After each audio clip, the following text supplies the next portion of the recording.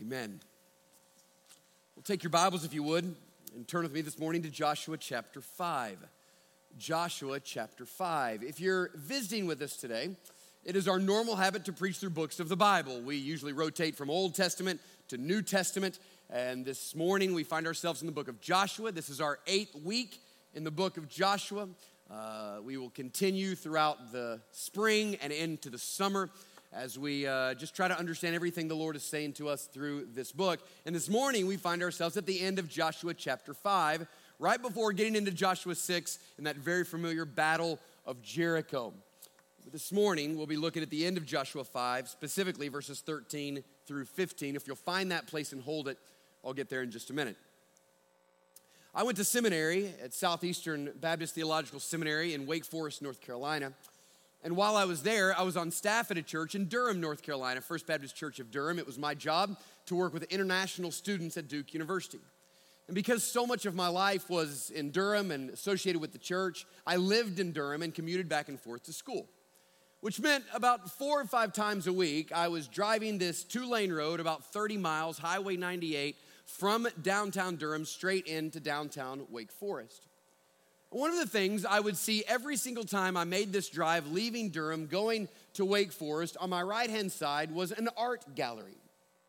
Now, I want to make sure we have the same thing in our minds as we're picturing this. By art gallery, I mean there was an abandoned gas station on the right, and there had been string that had been taken from the gas station to various poles throughout the parking lot of the gas station, and there was art that was hung.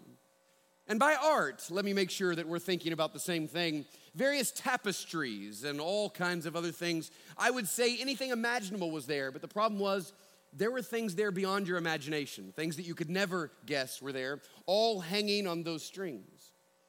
Now, the nice artwork was really up at the front, and a lot of that was large and framed. It wasn't just hanging tapestries, it was framed art. I would say probably the Mona Lisa of the whole gallery was the life-size Velvet Elvis from the '68 Comeback Special. You know the one I'm talking about. It's Elvis at his best. It's when he's in the full leather black jumpsuit. I think the jumpsuit had buttons, just none of them were buttoned. From about here all the way up, it was opened with this large collar, and there it was. And by the way, if you've never seen it, it's a beautiful piece of art. Perfect accoutrement for any home or trailer of distinction. It's just beautiful. Now, the curator of this art gallery was a savvy businessman. He understood both the culture in which he was, and he understood the significance of capturing different seasons. Now, what that meant is that every Christmas, as you would drive by, starting about at Thanksgiving all the way through Christmas, you would see all kinds of tapestries about Santa Claus. So there would be Santa in his sleigh, Santa with his bag of toys, Santa drinking a Coca-Cola, all the different kind of Santas you can imagine were there to celebrate the Christmas season. But knowing the community he was in, he also offered something else, a little bit distinct, you might not find anywhere. You could get white Santa, black Santa, or Hispanic Santa. Any of the Santas you wanted were all available right there for you. Now, at Christmas and Easter, particularly at Easter, he did a similar thing. Now, at Easter, he focused on Jesus. So there was the tapestry of the Lord's Supper. And if you have never seen the Lord's Supper in velvet, it's unbelievable. It just shines and the sequins. And so there it is, the large Lord's Supper. That one was usually framed. And then you can see Jesus in the crucifixion. The ascension in velvet is also pretty staggering. I think if the lighting was right, it would be really great, where Jesus is glowing. He's floating up in the heavens, about to ascend to the Father. And so it is with Santa. You could choose which Jesus you wanted to take home. You could get white Jesus, black Jesus, or Hispanic Jesus. Now, to be fair, I don't really know what the original Santa looked like. I don't know if there was an original Santa, but I do know that Jesus was not a white American. He was a Middle Eastern Jew, meaning he looked a lot less like me and a lot darker skinned. You know, I told you I was on staff at First Baptist Durham. It was a beautiful old historic church, and everywhere throughout that church were large pictures of Jesus. And by pictures of Jesus, I mean hippie Jesus, with the long robe and the sandals, the very long, flowing, well-conditioned hair. It looked like he had essential oils and composted and ate organic. That Jesus. He was everywhere. We used to joke that if Jesus were ever to stop by the church, the first thing he'd say is, I just have a question, who's that guy and why is his picture everywhere? No matter what Jesus you wanted, you could go here and buy one of these Jesuses. Now, I always looked at that and thought that it really pointed to something even a little bit more profound than that. The truth is, we all like to create a Jesus who looks like us. We all want a Jesus who loves the things that we love. We want a Jesus who hates the things that we hate. We want a Jesus that has the convictions that we have. It's not so much forming a Jesus that looks like us, but a Jesus who thinks like us. A Jesus who votes the way that we vote. A Jesus who has all of our same passions. And if we're not careful, what we're going to end up doing is forgetting that we have been created to bear the image of God, and instead of that, creating a God who bears our image. You see, the problem with this is, if we're not careful, we'll end up not following Jesus, we'll end up following ourselves. We'll end up not worshiping Jesus, we'll end up worshiping ourselves because we have simply created a God who is not a God at all, who's just like us. That's why I'm so thankful for passages like Joshua chapter 5. Because they reveal to us the true character of God, and they help us to see God as he really is, even if he's not like we thought he was going to be. Look at it with me in Joshua chapter 5. Now the story is that God is leading his people into the promised land. He has delivered them out of Egypt. He has brought them through the wilderness. He is then taking them over the Jordan River on dry ground, and now they are waiting right here, about to go into Jericho. And all of Joshua is about land. It's land, land, land, land. But I've told you every week, it's not primarily about the land. The land is symbolic of something greater. It is pointing to God's desire to move his people into a place in which they experience life as it was meant to be. Even today, God's desire in bringing you to himself is so that you might be restored into experiencing life as God intended it to be. And all of this movement of God's people in the Old Testament is just a picture for us of what it means to walk with the Lord and what it means to come and to experience life. So here they are in a very tense moment. We're told that all of the nations know that the people of God are moving. And here's Joshua and about a couple of million Israelites right outside of Jericho, with all of Jericho knowing that they're about to come and invade. And I don't know why it was, but it tells us that Joshua was out walking alone by Jericho. I don't know why he was there. I don't know if he was pacing. I don't know if he couldn't sleep. I don't know if he was just kind of looking over the situation, trying to understand exactly how the battle was going to take place. I don't know if he was prayer walking. I don't know what he was doing. But in the midst of this very tense moment, Joshua was outside by himself near Jericho. And it says that while he was walking, he lifted up his eyes. And then it says, and behold, which is Hebrew for uh-oh. There was a man standing before him with a drawn sword in his hand. So picture this. It's not simply that he encountered a man with a sword. It's that he encountered a man whose sword was drawn. Now, there's a difference in encountering a man with a gun and then encountering a man with a gun that has that gun drawn. This is Oconee County. You've encountered 100 men already today who have a gun. But there's difference in having a gun that is drawn. At that very moment, something in you feels a little bit different. It's not that he had a sword. His sword was out. It was drawn, not only revealing that he was some kind of warrior, but he was a warrior that was already ready for battle. It says Joshua, instead of being terrified by this while he's out there all alone, it says that Joshua went to him in verse 13 and asked him a reasonable question. Here it is. Are you for us or for our adversaries? Now this question is everything. This determines everything. If he's for us, this is great news, right? Here's a guy we didn't know about who apparently is ready to go to war, and we're about to go to war, and if he's with us, this is great. If he's not with us, this is absolutely terrifying.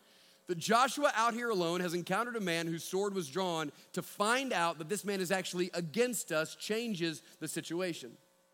So Joshua feels it quite important to get some clarity on what's going on in this moment. So he asks this question, are you for us or are you for our adversaries? Now the answer is a little bit strange. You remember the question, are you for us or for our adversaries? To which the man responds, no. Now, that's not the answer to the question. I have no idea what Joshua was thinking at this moment, but you have to imagine that given the tensity of the moment, that Joshua wants to say something like this: sir, listen, I don't want to be this guy. I hate to do this to you, but can I just get a tad bit more clarity on your answer? When you say no, do you mean no, you're not for us, or no, you're not for them? I just feel like right now, clarity is super important. Like, we really need to understand the nature of our relationship right now. What do you mean by no? But that's all he got. He got a no. And then the man identifies himself. Look what it says. No, but I am the commander of the army of the Lord. Are you for us or for our adversaries? No, I'm not. I am the commander of the Lord's army. Which, although at this moment doesn't answer Joshua's question, it does answer some other questions. One of them, which is this: does the Lord have an army? Yes. Is there a massive army of heavenly hosts, all kinds of angelic beings that are warriors that probably don't look anything like the angels in the children's Bible? Yes. Does this army have a commander? Yes. Do they have a leader? Absolutely. And this is it. I am the commander of the army of the Lord. Now, this should not be totally surprising to us. I don't know if you remember that story. You may have heard it before. It's about Elisha when he's about to do battle with the Syrians. So it's a very tense moment again, that there's a small group of people, of God's people, who have to go against this massive army. And Elisha has an assistant. And the assistant looks at Elisha and said, Elisha, I don't know if you've seen this, but all the king's army is out here. How in the world are we going to do this? To which Elijah responds, don't worry, those who are with us are more than those who are with them. To which the servant goes, I appreciate your optimism, but that's actually not true. I'm looking. Like, I see them and I see us, and that's not true. So Elijah prays this prayer. He says, Lord, open his eyes. And all of a sudden, God opens the eyes of Elisha's servant, and he now sees with spiritual eyes. And what he sees is that all of the mountains and hills are surrounded by the Lord's army, horses and chariots ready to do battle that could only be seen with the spiritual eye. The Lord has an army, and Joshua is face to face with the commander of that army. You say, well, who is the commander? Well, look at Joshua's response. It says, and Joshua, verse 14, fell on his face to the earth and worshiped and said to him, what does my Lord say to his servant? And the commander of the Lord's army said to Joshua, take off your sandals from your feet, for the place where you are standing is holy. And Joshua did so. His response can be summarized in two words: worship and submission. He gets on his face and he begins to worship the commander of the Lord's army. He then submits. He says, well, what do you have to say to me? I now bow myself before you. What do you have to say? And the fact is that he's never told to get up. He's never told to stop worshiping. As a matter of fact, he's told that the ground that he is on is holy and he should take off his shoes. Now, the last time we saw that happen was in Exodus chapter 3, when Moses encountered the very presence of God at the burning bush, and the Lord said, take off your shoes, this is holy ground, revealing to us that the commander of the Lord's army is the Lord himself. This is the Lord himself. You don't worship angels, you worship the Lord. His response was the right one, and the reason his response was right is because this was the Lord. And then that helps us to understand why it is that the Lord responded by simply saying no. Are you for us or for your adversaries? No. In other words, the Lord doesn't align with us. He is on his own side. We align with him. He has an army. He has a kingdom. He is advancing his kingdom. The question is not whether he's aligned with us. The question is, are we aligned with him? There are two sides right here. There are the people of God right here, and there's the enemies over here in Jericho, and there's about to be a battle. And the Lord shows up and appears to the people of Joshua to make sure it is clear that when they go in and when they get the victory, it's not because they're strong or mighty, it's because the Lord has led them into victory. The captain of the Lord's army is the Lord himself, and he is with Joshua, and Joshua is on his side. He says, no, it doesn't work that way. I don't align with you. You align with me. Now, what I love the most about this encounter is it reveals to us two sides of the Lord that we don't often see together. But two sides of the Lord that are absolutely inseparable. Two sides of the Lord to which, if not understood properly, we will never properly respond to the Lord. Let me give them to you. The first one is this. It reveals the Lord is a gracious Savior. If you're taking notes, write that down. The Lord is a gracious Savior. You say, Pastor, I know it's Easter and you're trying to give us some good news, but I don't see anything about the Lord as a gracious Savior here.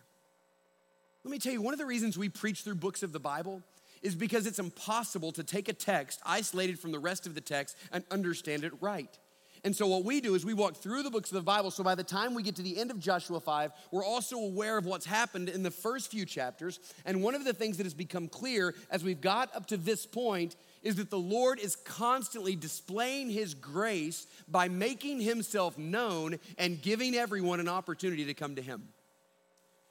You know, in Joshua chapter 2, the spies go in, and Rahab says to them, everyone has heard what happened in Egypt. Everyone has heard about the Red Sea. Everyone knows that the Lord's people are on the move, and everyone is terrified. And then you get to Joshua chapter 5, and it says in Joshua chapter 5, verse 1, that when the people come over the Jordan River, all of the kings are terrified because they know God's people are on the move.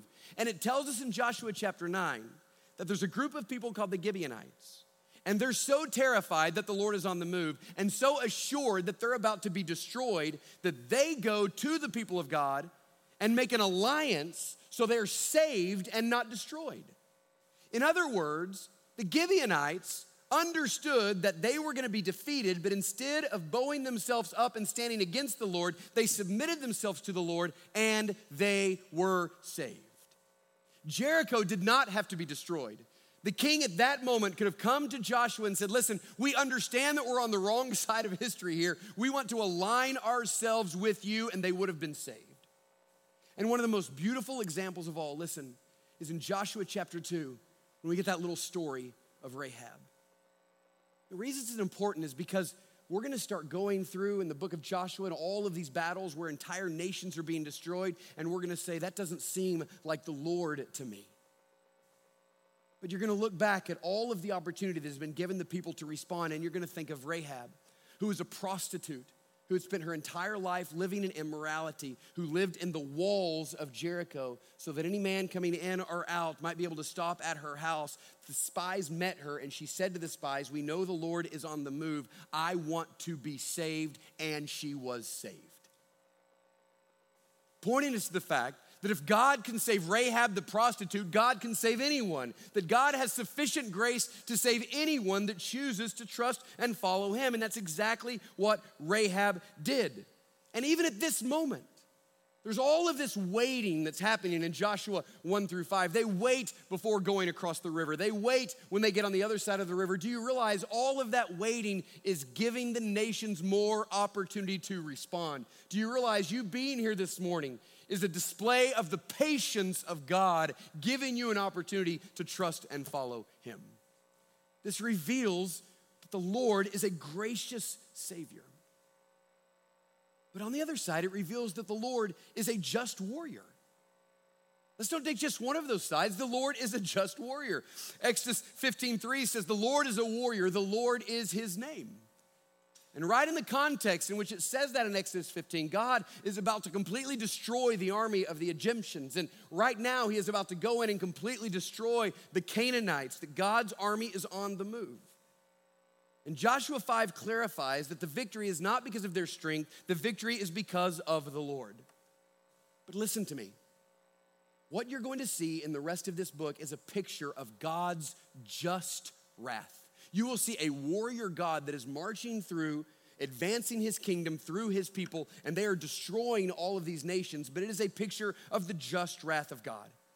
Because in Leviticus 18 and Deuteronomy 9 and Deuteronomy 18, 3 different times it tells us the reason the nations are destroyed is because of their own sin and wickedness. These are not innocent nations. These are nations who had been given an opportunity to respond to the Lord. They had time after time after time to say to the people of God, we're on the wrong side, we want to align ourselves with you, and they would have been saved. But instead of doing that, they ignored the Lord, they rebelled against the people of God, and what we discover is this: anyone who rebels against the Lord and decides to stand against him always loses. What God is doing is pouring out his just wrath. The wages of sin is death. They're experiencing the just punishment for their sin. The Lord is a gracious Savior, and the Lord is a just warrior. And you say, Pastor, this is great. I appreciate it. It's good to understand this a little bit more, but I have to be honest, this is the worst Easter sermon I've ever heard in my life. You say, I brought friends this morning. I mean, I was hoping you were like dressed up as an Easter bunny and gave out eggs or something. I wore pastel. What else can I do? I mean, you're thinking, listen, this is not exactly kind of the exciting message that I was expecting on Easter, but the truth is that it may not be the Easter sermon you expected, but it's the Easter sermon you need. Because the reality is we celebrate Easter because we're celebrating Jesus Christ, and Jesus is God in the flesh, the very image of God. When we see Jesus, we're seeing God himself. And what we see in Jesus are the same two sides of the Lord's character we see right here. And there is no time in all of Jesus' life that we see these two things together better than we do at Easter. Easter is a revelation that Jesus is a gracious Savior and Jesus is a just warrior. I mean, think about it with me for just a minute. Jesus is a gracious Savior. Everything in the Gospels points to this. If you have not taken the time to read the Gospels, the first-hand accounts of the life of Jesus, I beg you to do so. If you wonder about the mercy and the grace of Jesus, read the Gospel of Luke. And you will see that the greatest critique against the ministry of Jesus was this: he eats with tax collectors and sinners. That this whole group of outcasts who the religious institution wanted nothing to do with are the exact ones that Jesus went to minister to.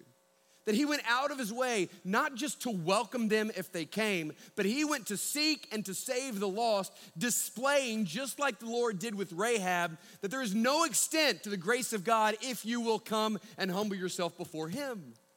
The Lord Jesus just oozes with grace and love and mercy, and every encounter you see of Jesus is an outpouring of his incredible mercy and grace. And I pray somehow that God would help you to understand the depth of love that he has for you and his ability to take away any sin that you've committed, to wipe away your past and remove not only the sin, but the shame that has accompanied that. Why? Because Jesus is a gracious Savior. There's no place in which this is seen more than the cross of Jesus Christ. You realize when Jesus is hanging on the cross, it is at the end of a sinless life. Do you know the wages of sin is death? Death exists because sin exists. So how is it that a man that has never sinned is dying a criminal's death? The answer is this: because he's not dying for his sin, he's dying for yours. That he's at that moment taking upon himself all of the sins that you have ever committed. As an outpouring of his grace and love, what he has said is this: I will die in your place. And at that moment, all of the righteous wrath of God was poured out upon Jesus Christ, to the point where Jesus says, my God, why have you forsaken me? So that that wrath might be removed from you, placed on Christ, and then you instead might get his righteousness. There is no question he is a gracious Savior. He's a gracious Savior. Do you know that Jesus is also a just warrior? Jesus is a just warrior. You know, one of the reasons people were so disappointed with Jesus is because he's not what they wanted. They wanted a Joshua, they wanted a Moses, they wanted someone who would deliver them from the Romans. They were really hoping that Jesus would come and establish a kingdom on earth and destroy all of his enemies, like we're seeing here in Joshua 5, 6, and 7. But that's not what they got. They didn't get the Jesus they wanted, but they got the Jesus we needed. But listen, Jesus came as a just warrior. Every moment of his life, Jesus was waging war. Think about this. Mark chapter 1. Jesus gets baptized. He begins his ministry. What's the first thing he does? He goes to the wilderness where for 40 days he does battle with Satan. For 40 days, he goes and is tempted day after day by Satan. He comes down after 40 days, having defeated, after 40 days of battle, Satan and all of his temptations. He comes down off of the mountain. He goes into the synagogue, and in the synagogue, a demonic spirit speaks out of a man, and he says, "We know who you are, O Holy One of God." Jesus declares his victory. He shuts up the demon, rebukes it, and it leaves, declaring that he has come to wage war against demonic forces. Then he goes to Simon Peter's house, where his mother-in-law is sick, and seeing the weight of sin and its consequences in sickness, Jesus cast out the sickness, and she stands up and begins to serve them. Every bit of that was warfare. Jesus coming to wage war against death and sin and hell. And then the cross of Jesus Christ. Colossians 1:13 says, he is delivering us from the domain of darkness and transferring us to the kingdom of his beloved Son. All of that is warfare language. Delivered from this kingdom where we were oppressed and enslaved. And do you know that if you do not know Christ, it doesn't matter how free you feel, you are spiritually dead and disobedient and doomed and enslaved to your sin. You can't help but sin. And so it is in that place of bondage, Jesus Christ died so that you might be rescued from the domain of darkness and brought to the kingdom of his beloved Son. And there you see Jesus on the cross, crucified and forsaken and dying. And it appeared that death was winning. Listen, but even on the cross, death wasn't winning. You know why?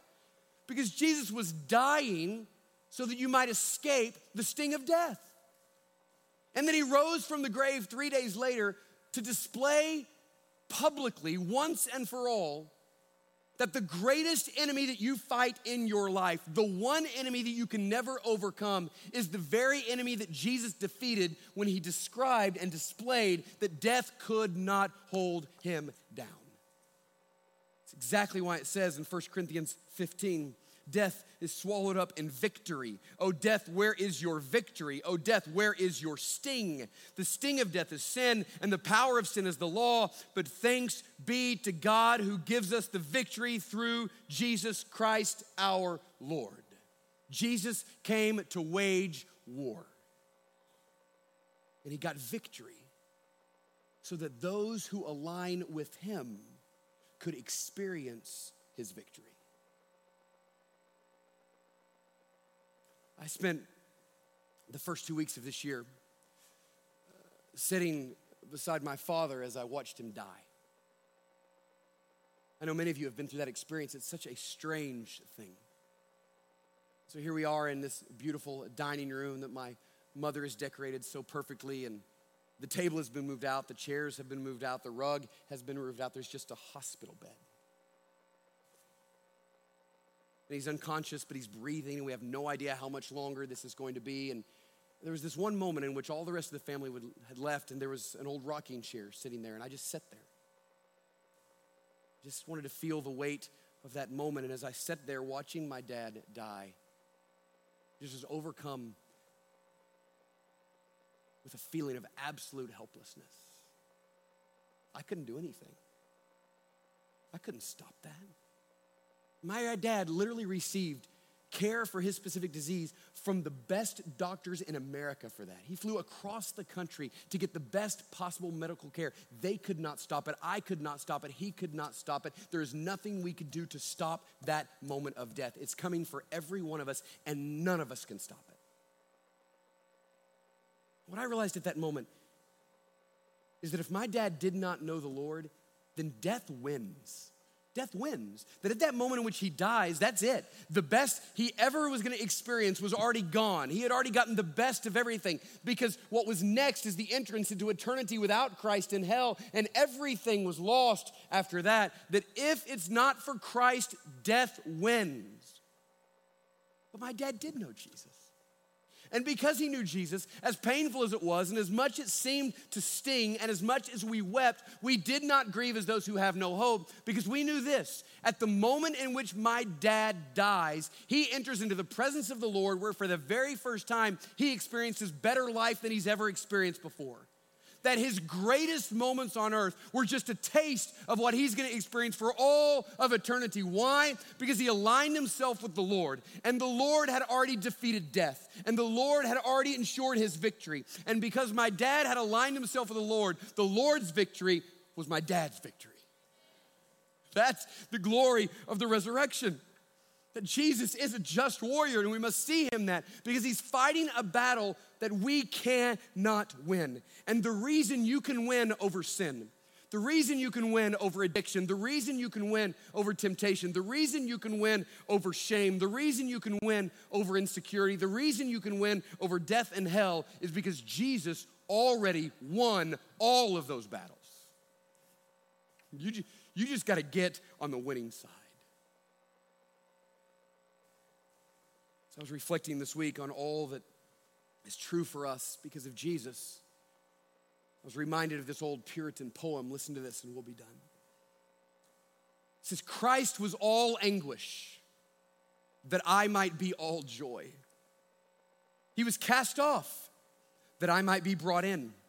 He was trodden down as an enemy that I might be welcomed as a friend. He was surrendered to hell's worst that I might attain heaven's best. He was stripped that I might be clothed, wounded that I might be healed, athirst that I might drink. He was tormented that I might be comforted, made ashamed that I might inherit glory. He entered darkness that I might have eternal light. My Savior wept that all the tears might be wiped from my eyes. He groaned that I might have endless song. He endured all the pain that I might have unfading health. He bore a thorny crown that I might have a glory diadem. He bowed his head that I might uplift mine. He experienced reproach that I might receive welcome. He closed his eyes in death that I might gaze on unclouded brightness. He expired that I might live forever.